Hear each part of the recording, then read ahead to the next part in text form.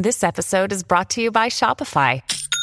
Forget the frustration of picking commerce platforms when you switch your business to Shopify, the global commerce platform that supercharges your selling wherever you sell. With Shopify, you'll harness the same intuitive features, trusted apps, and powerful analytics used by the world's leading brands. Sign up today for your $1 per month trial period at shopify.com/tech, all lowercase. That's shopify.com/tech.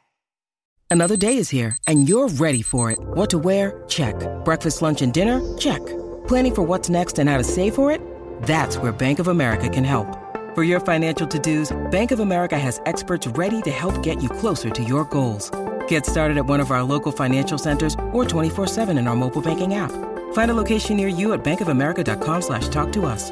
What would you like the power to do? Mobile banking requires downloading the app and is only available for select devices. Message and data rates may apply. Bank of America NA, member FDIC.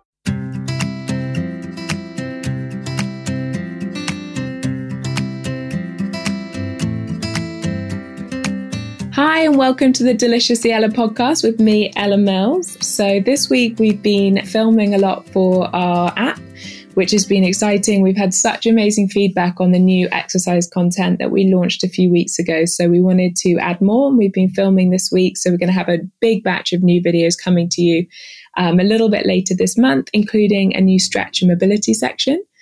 And we have also just launched our sharing bags of salted chocolate and chocolate orange dipped almonds into the Waitrose freeform aisle. So two big things for us at Deliciously Ella HQ this week, as well as getting baby ready. And I'm not sure how anyone else feels about this time of the year, but I always find that the first week of September kind of feels like back to school. You know, you've just had the last long weekend of the summer, which was absolute heaven for us, although it actually all feels a bit nostalgic at the moment, thinking that we've just got a few weeks left, just the three of us, before we become a family of four. But anyway, I've really noticed how this time of the year, so many of us, and I definitely see that with our readers and our listeners, seem to feel that same sense of September being a month for kind of new healthy habits, new goals, new plans, new energy for work after the summer. And there's a sort of almost like a slight second January sense about this time of year. So I thought we should really go with that today and look at life hacks for those goals and the things that we all need in our lives when we're just trying to be that bit more efficient, that bit less stressed, and generally just bring that bit more ease and fluidity and joy, most importantly, into our lives. So our guest today is a journalist called Erin, who has just written a really lovely book called Life Skills. And she's basically interviewed hundreds of leaders in their fields about all those little changes that we need in our lives, from how to de-stress in less than a minute to how to really keep on top of our email inbox, how to work from home effectively, how to sleep better, you know, top tips for decluttering and tidying our houses and getting rid of the junk that we all keep, saying no, walking into a room with confidence, and so much more. So big welcome to Erin. Thank you so much for joining us today for our September Back to School special. And I've got to start by asking, of all the hundreds of hacks and brilliant experts you spoke to, which were your favorites and the ones that resonated the most? Thank you so much for having me on. I'm so happy to be chatting with you today. I think one of the things I love the most, there's so many great little quotes, and one of them that came from the Tidy a Room expert was, "Don't put it down, put it away." And as we've all been home for many, many months, I'm trying to do that. I'm trying to, when I walk in the door, just not kick off my shoes, just put it away. When I wake up in the morning, just put things away, because saying you're going to do something later is how clutter begins, right? And so for me, that little mantra, and I can tell my kids that as well, just putting things back where they belong. And it's also something that's incredibly doable, which were the tips I looked for in the book. I didn't want anything that created more problems. It was about solving problems, not adding things to our to-do list. And the expert, Gretchen Rubin, has this 1-minute rule where anything that can be done in 1 minute, you should just do it right then. Whether that's quickly responding to a text or an email, or RSVPing to something, or putting that dish in the dishwasher, something I have to remind myself a lot. But the idea of don't put it down, put it away is something that I feel like I have been able to really implement in the past few months. And it makes such a huge difference, because then you never have like a giant task of cleaning everything up. So that's one that I really love. And then, believe it or not, my expert who talked to me about offering condolences was one of my favorite conversations I had, because that to me was something that was always such an awkward, tough thing to do. And she just laid it out so plainly and simply that it's something that for 40 years tripped me up and made me anxious, and now no longer does. And that's sort of the idea of this book. That's just like taking these things that may have caused anxiety or made us frazzled and just making them simple and streamlined. And so those are a few of my favorites. I mean, it's tough to pick a favorite. It's like picking a favorite child, which some days I can. Depends on the day. I love what you said about don't put it down, put it away. I think there's so much in that. And I feel like all of these, they have a spiraling impact on your life, don't you? You know, tidy house, tidy mind, and it makes you more efficient in everything you do. And I imagine you've seen that each of these small changes that you can make to your life actually end up adding up and all kind of blurring into one to create, as you said, a kind of more efficient, less stressed life. Absolutely. And, you know, like with cleaning, the cleaning experts have all said, like, the more often you clean, the less you have to clean. And there's a lot of like setting timers in this book to realize like how, like emptying a dishwasher, for example, the first step in that task was ask yourself what you're going to do with the next 4 minutes of your life. It's really not a huge task, but I know I put it off. Like I open the dishwasher, I'm like, oh, it's full. I don't want to have to empty it, you know, and everyone in the house just kind of walks by it all day. But if you just stop and take care of it right then, you can move on with your day and it no longer taunts you. Yeah, absolutely. I think procrastination is such a huge part of our kind of modern lives. They're kind of too busy that we don't make time for anything. So I picked 15 of your tips because there are so many good ones, but there were 15 that I felt would probably resonate the most with our audience and that I was particularly interested in. And so I really wanted to go through those. And I guess there's a kind of real selection of different things in here that hopefully, you know, if you just start putting some of them into practice, you can maybe bring a bit more calm to your day, because I don't think there's anyone probably out there in the whole wide world who doesn't need a little bit more calm. And it feels like the most obvious place we should start with is how we're starting our day and how we should get out of bed. And I know it sounds quite prescriptive, but this was really the interesting thing for me here was about not hitting the snooze button. And I wondered if you could tell us a little bit more about that. Well, I think, what the sleep expert is Michael Bruce, and what he told me about alarm clocks in the first place is we're really supposed to be going to bed around the same time at night and waking up around the same time every morning, so that we almost have an internal alarm clock. We don't really need to set one. But if you do, and even if you don't, when you wake up, you're supposed to wake up. You're supposed to immediately get out of bed, because we've all laid in bed longer than we should. And you never feel good after it, right? You just stay kind of groggy. It feels so good to just hit snooze and lie there. But I feel like you always wind up regretting it. Your eyes are puffy, or you just feel like 10 steps behind all day. I love this tip too. And I think about it all the time. This idea of just get your legs around the side of your bed and onto your floor. Just plant those feet on the floor and you're halfway there, you know? And the thing that I found so fascinating with how to wake up in the morning is this idea of getting outside into the sunlight so that you can stop the melatonin drip in your brain. You know, there's something in the sunlight that just tells our brain that it's time to wake up, that sleep time is over, and it helps you feel more alert.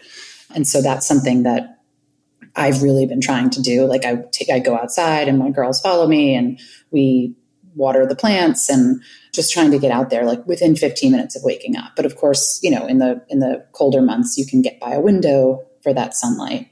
But I think, you know, it's about setting yourself up for a good day, and how you wake up really does matter, because we've all woken up late and scrambled and trying to get ready for the workday or get your kids out the door, whatever it is. And it's hard to recover from that. So if we can kind of think about how we want the rest of our day to go. And it seems, like you said, it seems kind of prescriptive to think, oh, this is how I have to wake up and I have to have a glass of water and I have to do this. But if you do those things and you can kind of get into that routine, it really sets you up for a great day, and you start to just like crave that morning routine.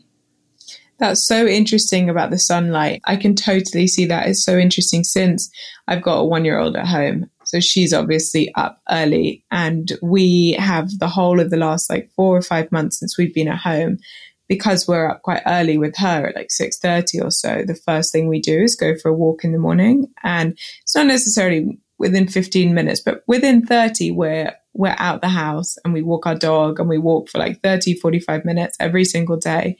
And it's been the most energizing, uplifting, refreshing, brilliant thing that I have ever added to my daily routine. And it's only been possible because of the fact we're working from home, but it has literally been life-changing. And even I'm pregnant again, very pregnant at the moment, and may have even had the baby when this comes out, who knows. But, even those nights where you don't sleep well and you're up to pee every 10 minutes and you wake up really tired, when you get up and you get out of the house, which having a tiny makes you do, it's unbelievable how much more energized you feel.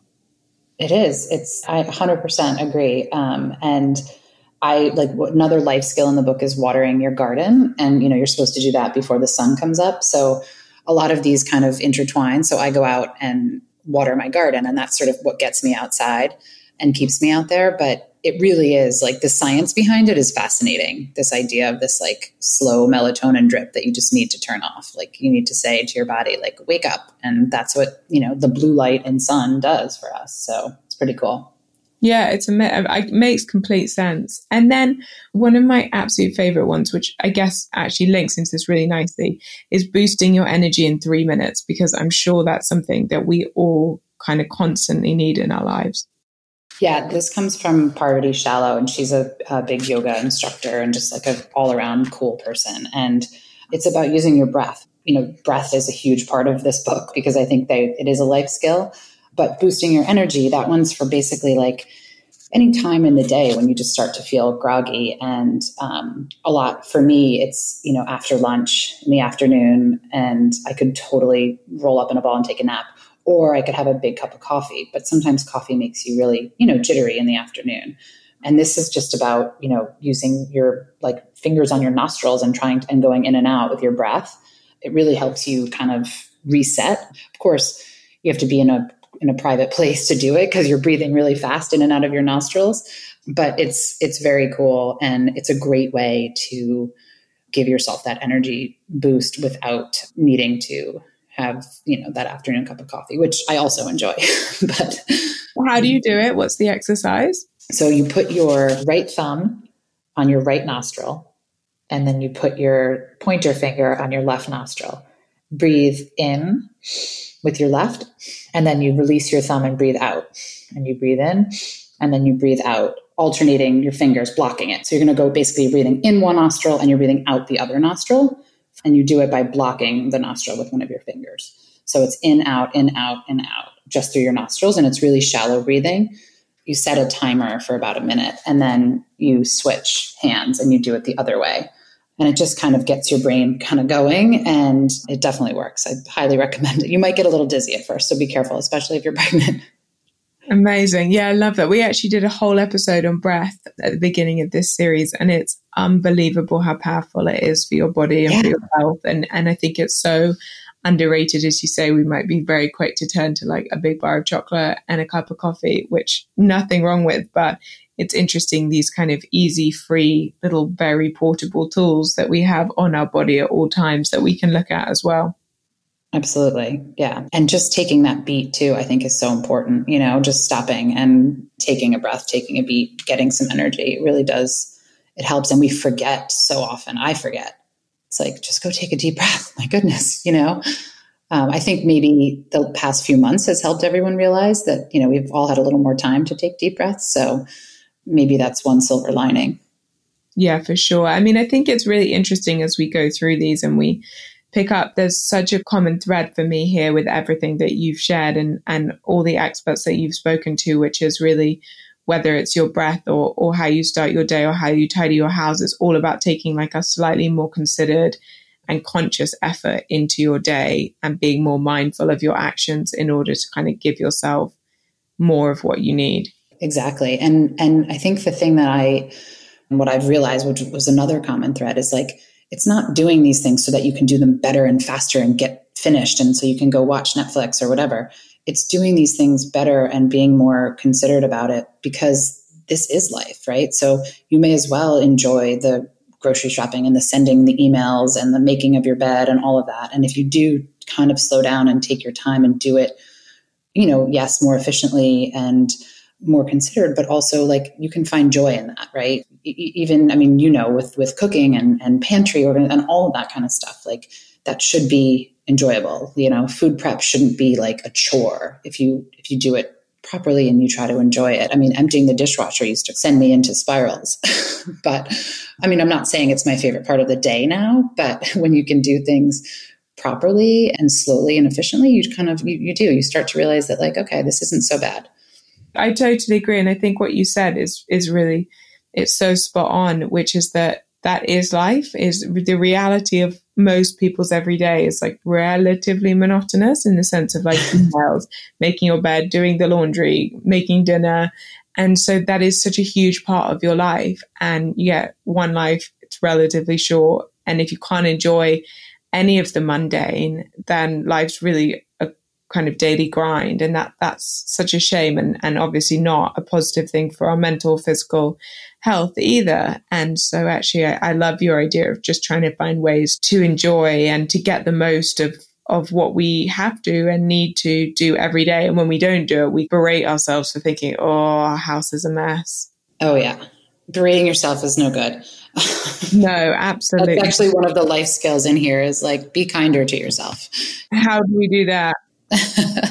Just trying not to beat yourself up, trying not to second guess. One of the great tips or this idea of it is how to review your day at the end of the day. Every day you kind of look back and say, okay, like what was good, what was bad, what could I do better? But the first step is basically to come at it from a place of gratitude and compassion for yourself, because life is hard for everyone. And just because you didn't get to the gym today, or, maybe you yelled at your kid and you feel, it's like tomorrow's a new day. And I love that idea of just like, we're all kind of works in progress and tomorrow's always another day to try a little bit different and to master some of this stuff. Absolutely. And I guess on that, one of the things that you talked about a lot, and obviously the Marie Kondo way of life has taken off. And I think it's an area that people are really interested in, especially when our homes are so multi-purpose at the moment, like an office, a school, and a home. Decluttering, organizing the junk drawer, kind of deciding what you need and what you don't need, sorting your cupboards. What was it you really took away from the kind of tidying experts? The thing I loved so much about decluttering was that you should focus on yourself. It's not about the stuff, it's about you. And this idea that if you look at a room, you have to think about the vision you have for your life and for that room. Not, oh, I want curtains here and I want a couch here, but, oh, I want this room to have a real Zen feel to it, or I want this to be a place where I feel creative. And then you kind of go about filling it with things rather than just saying, oh, I love this pillow, so I'm going to buy it. And the other thing that I think is so interesting, and I'm going around my house like on the daily now, looking at everything I own, because there's two types of clutter. This expert Peter Walsh said, who I love, memory clutter, which are things that we save because we think, they remind us of someone or there was an achievement or an event. And then it's, I might need it one day clutter. And that's like, could be like a fondue pot or, your skinny jeans from college or a random piece of lumber. My dad growing up, like he had so much scrap wood and scrap this. And my parents never threw anything out. But this idea of saving things for an imagined future that you may or may not have can cause us a lot of anxiety as we're looking around our house, and memory clutter as well. Like we feel like, oh, we can't get rid of this silly trinket that my mom brought home from her trip to Spain that I don't ever want or going to use because it would feel, I'd feel bad doing it. But also every time you look at it, it gives you anxiety. So really you should just get rid of it. And so that's one of the things that I loved from Peter Walsh. And then with the junk drawer, we all have that drawer, and Shira Gill is the expert there. And she talks about curating your own like personal general store in your drawer, and also rebranding it, which I think is so important. Like, don't call it a junk drawer, call it a utility drawer. And then you're going to be less likely to drop in, the random hair rubber band that's half broken that should just go in the garbage, right? Like there's so many more things we should be throwing out, I think, or donating. And so I loved that idea of organizing the junk drawer. And she also does a 15-minute timer She calls them 15-minute wins. And that's all the time you should spend cleaning out your junk drawer. So you should just take 15 minutes, dump it, quickly sort it, put some dividers in, put back what you need, and put everything else where else it belongs in the house. Because most of the stuff in a junk drawer doesn't belong there. And most of it's actually junk, like old receipts and gum wrappers and dried out markers, and a lot of it can be tossed. But I love this idea of just clearing your space. And when your space is clear, I feel like your mind can be clearer. Absolutely. We moved house a few months ago, and like, it's unbelievable what you find in drawers, and that has like no purpose. You don't even really know where it came from or what it does. Like, we had this whole bowl of keys. I do not know what they locked or unlocked. And really, do we keep them? We've never used them. Do we not keep them? Did you bring them all with you? Because that's what I do. I just put it all in boxes when I moved and brought it all, and it's still in my garage. No, I'd been watching Marie Kondo on Netflix that week, and I decided I would take a like pretty brutal approach to the move, and actually it felt really good, because you realize it's been 5 months and I haven't needed any of that really, really, really, really random stuff that I had no idea what it did. It feels good. And I guess one of the other things that you've included in here, which feels very relevant to right now, but also kind of taps into the idea of creating a tidy space so that your space can create a kind of tidy mind and a calm sense for us, is working from home. And top tips for that, because we all need that right now. Oh my goodness. The work from home is so funny. So I'm a writer, so I've worked from home for about 12 years. And I was laughing with my expert, Lauren McGoodwin, for that one, because when we spoke, she was giving me all these tips and I was literally like breaking all of them. I was like still in my pajamas. I was working from some random room. I had no boundaries whatsoever in the house. But she talks about these great ways to kind of set yourself up. Again, it's about setting yourself up for success. It's taking a little bit of time to give yourself a specific area to work. Preferably you can close the door to it, right? But if it's a small apartment, you can just create a corner that's your workspace so that you know that that's where you work, and then the rest of the house is where you live. And so there's not so many blurred lines, because I think that's what happens when we work from home. And she also recommends not starting work the second you wake up, right? Don't wake up, open your laptop, and start answering emails. You should have a morning routine like you would if you were going into an office. And I think that's like really important. And showering, that's showering and getting dressed. I think pre-pandemic, that was probably more important. But now I feel like, you don't have to put on a suit, but I think putting on some clothes and feeling like you're working. And one of the things that I thought was great for that one is getting dressed signals to everyone else in the house that you are working. Right? If you're walking around the house in your pajamas, people might assume that you're available to be talked to or asked favors of. But if you are in some sort of work clothes and in your little workspace, then people know you're working. And then, this idea of not multitasking, which I thought was so important. When you work from home, it's always like, oh, I'm just going to go throw in a load of laundry, or I'm going to do some chores. But she says, it's really important to treat your workday like a workday. And when you need a break, go take a break, go take a walk, get outside, do something for yourself and to give your brain a rest. Don't take your break and go clean your house or do laundry. And I think that is very important, because we can get really distracted by our personal to-do list when we're working from home. And in order to do it effectively, I think we need to kind of set boundaries for ourselves. And that's something that I think we all have been working on, right, for the last few months. But for me, it's been especially tough and important to try to set those boundaries and close those doors and ignore the children and the interruptions. Yeah, absolutely. I'm sure anyone else who's been working at home with their kids feels that. I definitely find it so challenging. Whenever I can hear my daughter just like dying to like rush out of the online meeting and like go and see what she's doing. Following on from that, you just mentioned there about kind of to-do lists and what we've got to do and get done. You've got one which I feel like we all need some help on, is how to write a to-do list that we'll actually do, because I can't tell you how many things just sit on my to-do list. And sometimes I go back through the list when I'm like really reading it properly, thinking what I need to do that day. And there's things that I think that have been on there for like months and months, and I'm not even really sure what they are anymore.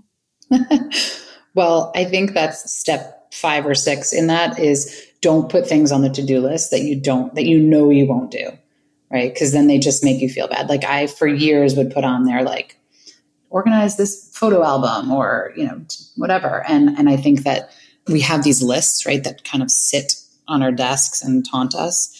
But what we need to do is transfer those lists into our calendar so that we know, like, rather than putting on like pick up dog food, we need to put it in our calendar at like Tuesday at 5:00 on your way home from work or whatever. That's when I'm going to pick up dog food. And then it releases your brain from thinking about it, because when we don't have things written in our calendar, we just kind of it keeps popping up into our brain, right? Oh, I have dog food. Oh, I need dog food. So putting it actually into your calendar, I think, is really key. And then putting some of those like items, some of those like the other 5%, this expert calls it, which is all those annoying tasks that we don't really want to do, but we have to do. And putting those together, like scheduling like a 20-minute block where you're going to be like, okay, I'm going to bang this out. I'm going to call this person. I'm going to make this doctor's appointment. I'm going to organize that email or whatever it is, and just doing those things and getting them done. And another expert calls it eating the frog, which is like from Mark Twain. It's like, if you have to eat a frog, it's best to do it first thing in the morning, get it out of the way. So I think like that goes back to getting up early, being productive, and knocking some of these things off, because as much as, you find a to-do list that you haven't checked off and you feel, but when you see a to-do list and you can check it all off, there's no better feeling, right? Yeah. Oh, it's the most satisfying thing in the whole wide world. It really, really, really is. And I guess just one more in this theme that I feel like is of a similar ilk, but feels, again, something, that I definitely need help with, is staying on top of our inbox. Because it's so funny. My husband and I, we actually went out for dinner last night and we were talking about this. And I was saying about how my grandpa, we went to see them at the weekend, and like they would start work at 9 and be home at 5:30 every single day. And then when they were home, they were actually home. And I feel like emails are a blessing because they allow us, to communicate really freely. And that's amazing. But at the same time, it feels like you have such like inbox anxiety of like trying to stem the tide that is everyone's inbox, and the busyness of it and the kind of overwhelming nature of it at times where it feels like you cannot get on top of it. And I wondered what your experts' tips there were on dealing with it. So Justin Kerr is my email expert, and he had such fantastic tips about everything involving email. But just in order to get caught up, he says to start your day or get to work or get to your computer 10 minutes early and spend those 10 minutes just reviewing and answering all the new emails, get those out of the way. And then, we all have those 5-minute bursts of time throughout the day, right? Like in between meetings, in between calls, whatever it is. Just jump on and respond, get some emails out of your inbox. But I think the part that I found most fascinating that he said is the reason people wind up working so long and getting inundated by their inboxes is because we're not very good at writing emails. So what we need to do is focus on writing clearer emails where the ask is right up front, where people know exactly what they can respond to, so that we're not spending our day waiting for a response in an email, right? So being very clear in the subject line, starting with your conclusion, what it is you want right up front, and using bullet points and white space in your emails, because most people are looking at an email on an iPhone, right, or on some kind of device. We might write it on a big laptop, but they might be looking at it quickly. And if we want to get the response we want so that we can get back to them, we kind of have to write really good, solid emails. And then he talked about replying all, which can often wreck our inbox, right? When people just reply all. And I always thought I was doing a favor by not replying all when someone put me on a big chain. And he says, actually, if you're put on a chain, you should reply all, because then everyone else knows that they have your buy-in. They're not sitting around waiting to say, oh, well, did Aaron respond? What did Aaron say? So you should reply all. But when you're sending an email, be really careful who you CC. Like only CC people who need to know, because then, again, you're not being kind to your inbox. But the idea of just getting in a little early each day, he said you can back it up by 10 minutes a day if you need to. So by the end of the week, you should be completely caught up. And again, it's about thinking about, it might be uncomfortable for, a few days, but it's about thinking about that feeling you'll have when you feel completely caught up and you're not looking at all those unanswered emails. I think that's what you have to kind of focus on. And also, one other thing that he said, which I loved, was if you need something from someone, give them a deadline, but don't say end of day Thursday, right? Say, can I get this back by Thursday at 3:22? And he said, this sets your deadline apart from others, and it helps people respond to you and kind of keep things moving, because he called end of day Thursdays like the white noise of offices, because everyone's end of day is something different. And if you really need a response from someone, you can kind of give them an odd deadline. So again, it comes back to like writing efficient emails. And then, and I've learned, and anytime I email this guy now, I'm like, oh my goodness, am I doing this right? I should bold certain things. Oh yeah. He says to bold certain things, and I think we spend so much time like, hi, how are you? It's just like, get to the point. Like people just, need, you can be kind, but to the point. And I think you want to be writing emails that are easy to respond to. It's basically just bringing efficiency to every part of your life, as you said at the beginning, which I love. So moving on to a slightly different topic here, there was one, I think it was from Dr. Oz on how to de-stress in under a minute, which I think is something that sounds absolutely brilliant and probably would be a skill that we'd all take so much from. I love this one. Yeah, it's from Dr. Oz. And it's this idea that we all hold a lot of stress in our face. And I just wanted things in the book that were really doable for people. And this one is one you can do at your desk, you can do at a red light, you can do at a family dinner, Christmas time, whatever.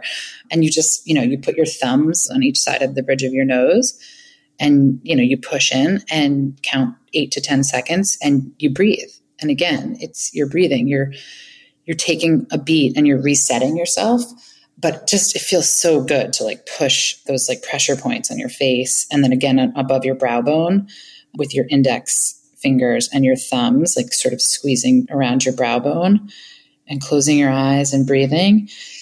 It just takes you out of whatever moment you're in, whatever stress you're feeling, and helps you reset, right? Whenever you come back to whatever it is you were doing, you're going to feel different. It's just interrupting your brain a little bit, like just enough, hopefully, to reset you. It completely works, especially if you're getting, if you're looking at a screen all day and you're feeling like you start to get that like headache. I use it a lot, especially lately. It's really interesting. We're starting to understand what a huge impact on our well-being stress has. And I think it's, it's so easy throughout the day for something to kind of rattle you or throw you. And I think finding like really manageable tools like that you can genuinely maybe just go to the bathroom if you're in the office or something, or just go and sit quietly, on your sofa and just literally do it for a minute. And then, as you said, you can go back to what you're doing, but you're probably going back to what you're doing in such a different headspace to then be able to kind of deal with whatever the stressor is so much more effectively and with so much less stress. And I think so often, and I'm so guilty of this, we can react to stuff so much, something stresses us out and we instantly reply to that message and we're like, no.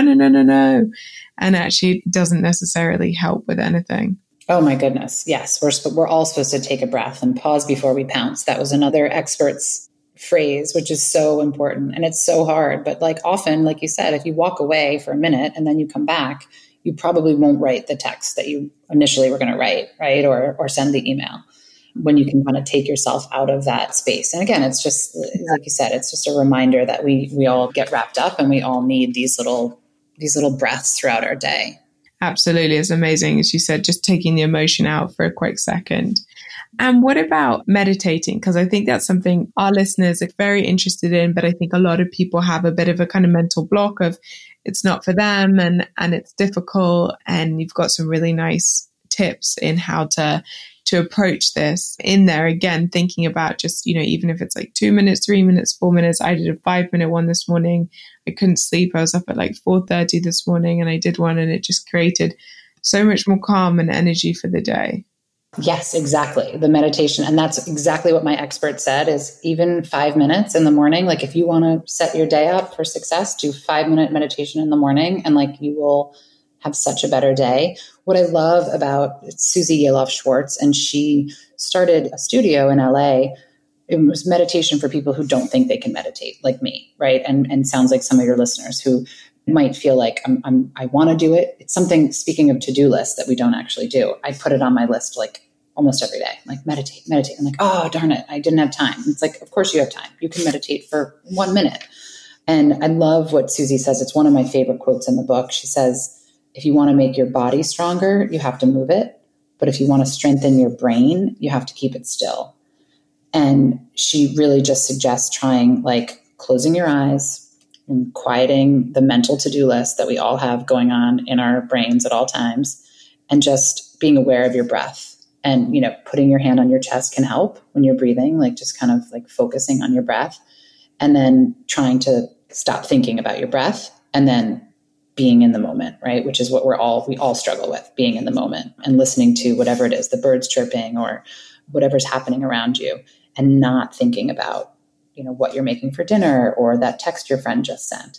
And the thing I loved most about this for meditation was what she said is, people think they have to clear their minds completely to meditate, and they don't. It's impossible unless you're like some huge guru. You're not really going to be able to clear your mind and sit there in silence. It's this dance between the thoughts that wander in and then focusing back on your breath. And, you know, they are going to wander in, and then you can kind of, they say, name it to tame it. You know, you can say, oh, I'm stressing about this right now, or, oh, I'm thinking about, you know, my daughter's dance recital later, and whatever it is, you name it and then you move on and you go back to focusing on your breath. And she says, if you can do that for even like 1 minute, going back and forth, like the dance between your breath and these thoughts wandering in, that's meditating. She was like, congratulations, you're meditating. So I think we make it harder than it has to be. And I'm one of these people who has always thought like, well, I can't do that. I can't sit still. I can't quiet my brain. And I love this idea that like, you don't have to. And that's not the point. The point is to notice what's happening in your brain and then go back to your breath and keep trying. And eventually you'll be able to do it for longer and longer stretches.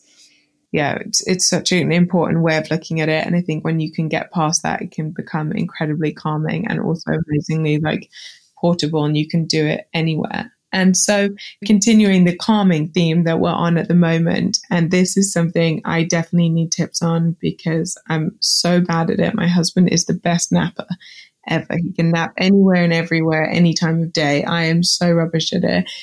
Give us Arianna Huffington's tips on how to have a nap. It's so funny. And you have a little one and you're pregnant. Like people used to say when you have a baby, like nap when they nap. And I was like, I can't nap. Like I could never nap. I don't think I ever napped, even when I had little ones.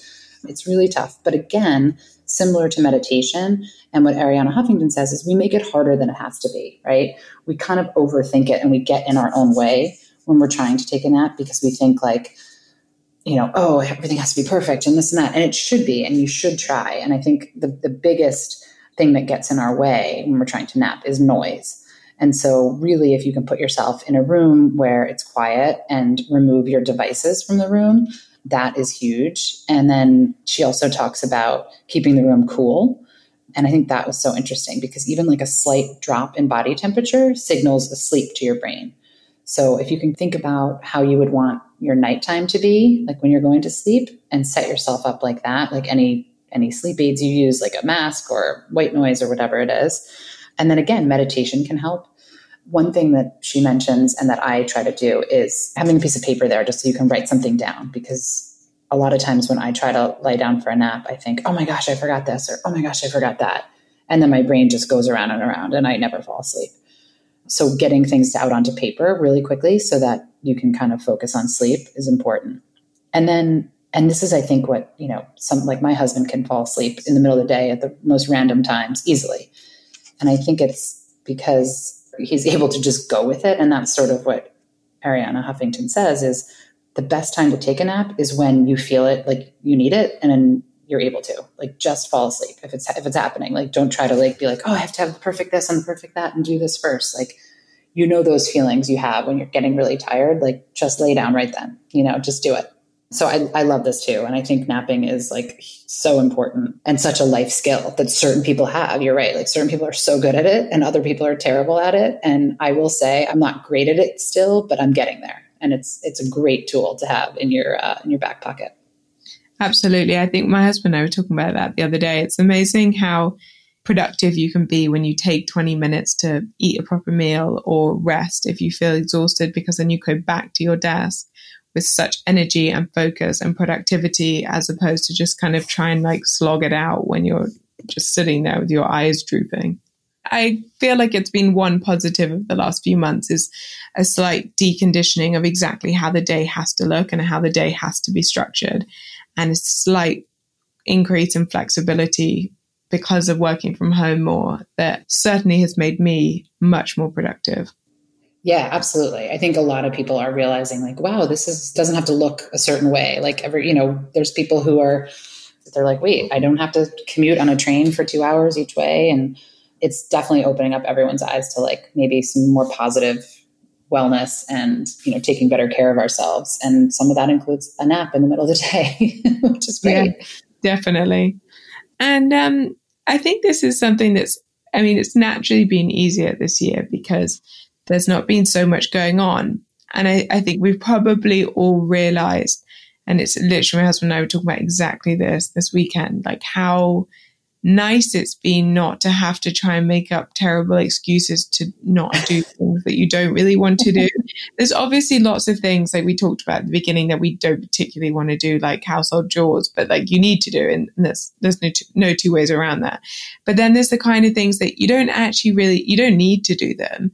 It's some sort of acquaintances drinks party for this where you don't really know anyone, you don't really like anyone, and you really don't have to go, but you feel a kind of moral obligation. And we end up saying yes to all these things that we don't really want to do. And we just exhaust ourselves in the process, and we just end up taking on too much. And then we're rushing.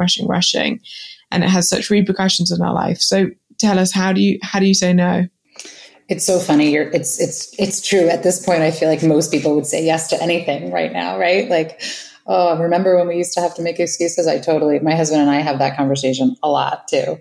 But I loved this one so much. And I think it's so important for women, especially because we have so much guilt around saying no, to helping at our children's school or work things that we don't necessarily need to do, or even like drinks with friends on a Tuesday night that, it doesn't really fit in our schedule.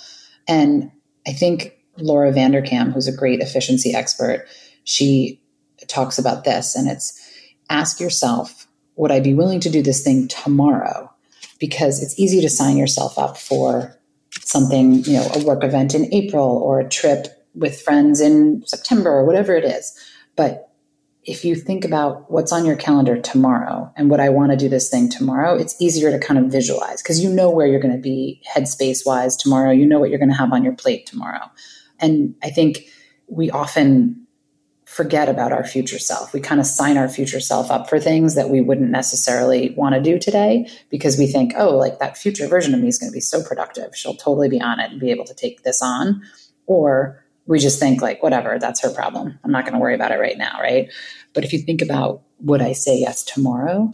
It helps you come up with, it helps you understand like, okay, here's what my typical schedule is going to look like, because you may not have anything on your calendar when you're asked to do this thing, but you will when it comes to that point.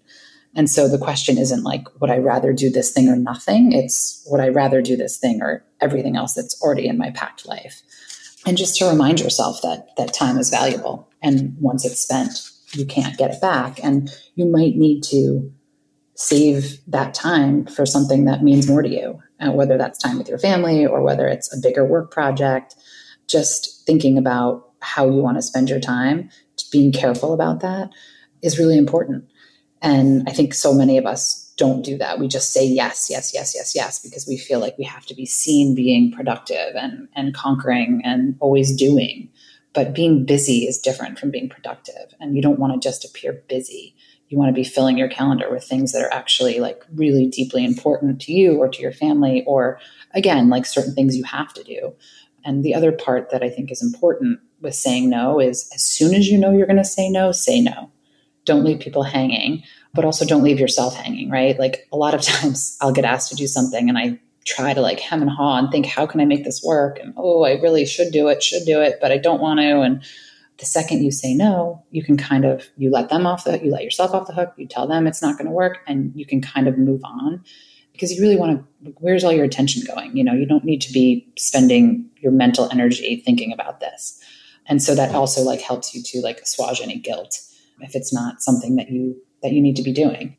Yeah, 100%. And I guess there's one I had 15, but we're gonna settle on 10 because there's been too much to talk about with each one. 15 was ambitious. So let's have this as the last one, which I think feels like a really good one, which is how to walk into a room with confidence. Because I think we've done episodes on things like imposter syndrome and insecurity and anxiety. And I think we can all feel quite nervous walking into a room, especially if we don't know people or, we're trying to sort of do something at work and present ourselves in a certain way. And I know for me, I certainly get self-conscious and insecure and nervous at these moments. And how do you walk into a room with confidence? I feel like that's a life skill and a life hack that we all really need.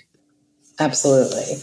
And I think it could be any room, right? It doesn't have to be a big work meeting where you're about to present. It could be a room of family members. It could be a room at your child's school or a room in a university. Like it could be anywhere. My expert, Lydia Fennett, says, come up with an opening line, right? Whatever your opening line is, think about what you're going to say when you get in that room. And it could be, I'm going to talk about my commute over because it was interesting, or the weather, or something you saw in the news, or whatever it is. But just knowing what you're going to say when you walk into a room. And I now do this even when I'm going to my family's for dinner, to my parents' house. Like, I'm just like, you know what, I'm going to walk in. And it's also a way to think about what energy you want to bring to a room.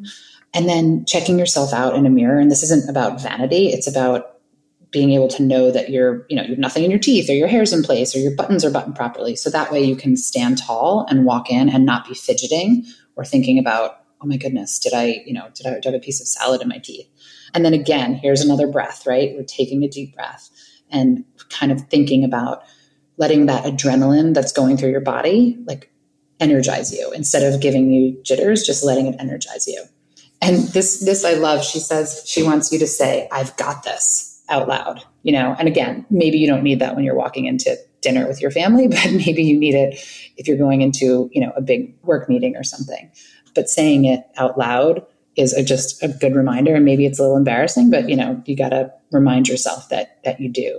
And again, it's just like taking that pause and taking that minute, and then standing tall, of course, shoulders back, and, walking in and smiling. But I love having an opening line. And it's interesting to try that with anything, going into drinks with friends or whatever you're doing, just have an open line. And it can also set the tone for whatever you're going into, which I really like. So do you feel like there are any kind of key themes and takeaways that run between, obviously you've looked at so many different things and we barely scratched the surface of all the work you did on how to kind of bring a bit more kind of joy and efficiency and confidence into your life. But do you feel like there are any kind of key takeaways that actually really summarize actually so many of the different hacks? And there are kind of a few key things that we could just bring into our thought patterns every single day to create kind of less stressful, happier life? I do. I think that one of the things that really is like a through line through the whole book is this idea of being considerate of your future self, whether it's waking up, whether it's spending money. My finance expert talks about thinking about yourself as an old woman or man and giving that person a persona and a name, and thinking like when you make a purchase or doing anything with finances, consider your future self and how she is going to be living, and is buying this 12th faux fur pillow that you don't really need a good choice for, her down the road. But it's this idea of thinking about your future self, thinking about before you go to bed at night, straightening the kitchen, getting the sink cleaned out. So that way, when you wake up, you can start your day feeling a little bit like a clean slate. And being considerate of our future self, I think, is something that we often forget about, especially when we're plowing through the day with all of this stuff.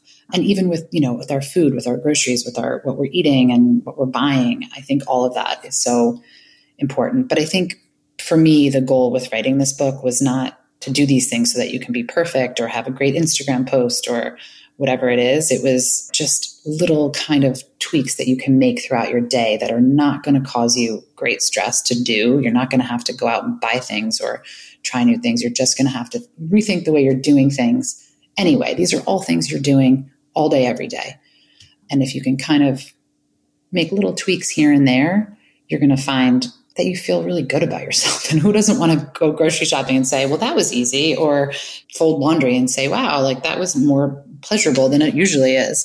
And so it's these little wins, I think, that are what I needed in my life, because that's really why I wrote this book, is because I, at 40 years old, realized I still wasn't doing things the right way, or a way that made my day kind of run smoothly. I often felt frazzled and like I was shooting from the hip at all times, and unable to have that sense of like peace and calm with which to bring to these tasks.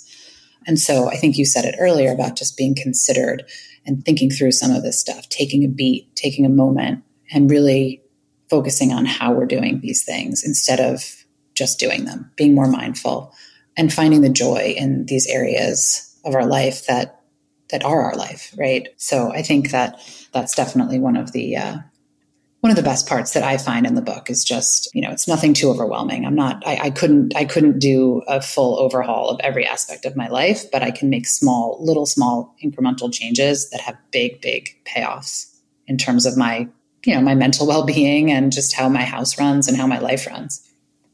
Yeah, I love that. I think that's definitely my takeaway from it. And I definitely noticed that in myself, just bringing a little bit more mindfulness and conscious thought into all the tiny actions you do every day makes such a huge difference. The impact, as you said, on your self-esteem is actually really high, more so than you would think that your self-esteem could be linked to stacking or non-stacking a dishwasher. But actually, when you do things properly, it just gives you like a little spring in your step and you feel like you're doing life properly, and it just makes you feel good, and it has such a knock-on effect to the next task. And so I think your idea of thinking about your future self, and as you said, like tidying the kitchen so you wake up in the morning and it feels fresh and you can start your routine fresh, it's more powerful than you think. And our kind of big focus at Delicious Yella and on the podcast are like all these tiny parts, and some bigger, but just all the little bits that add up to our well-being and our health and our happiness. And I think, actually you never think about the dishwasher being a part of that, but it actually really is. So it's been really nice to focus in on like what life actually is and how we can get more from that today. So huge thank you for your time. The Little Book of Life Skills is out in a couple of weeks, and it's absolutely brilliant. Thank you so much, Ella. This was so fun. Really appreciate your time today, Erin. And thank you guys all so much for listening. We will be back again next Tuesday. I'll put the details for the book in the show notes below as well. Otherwise, if you've enjoyed it, please do rate it, review it, share it with your friends. Hopefully it's a very good kind of September boost, back to school, new habits kind of podcast that you've enjoyed today.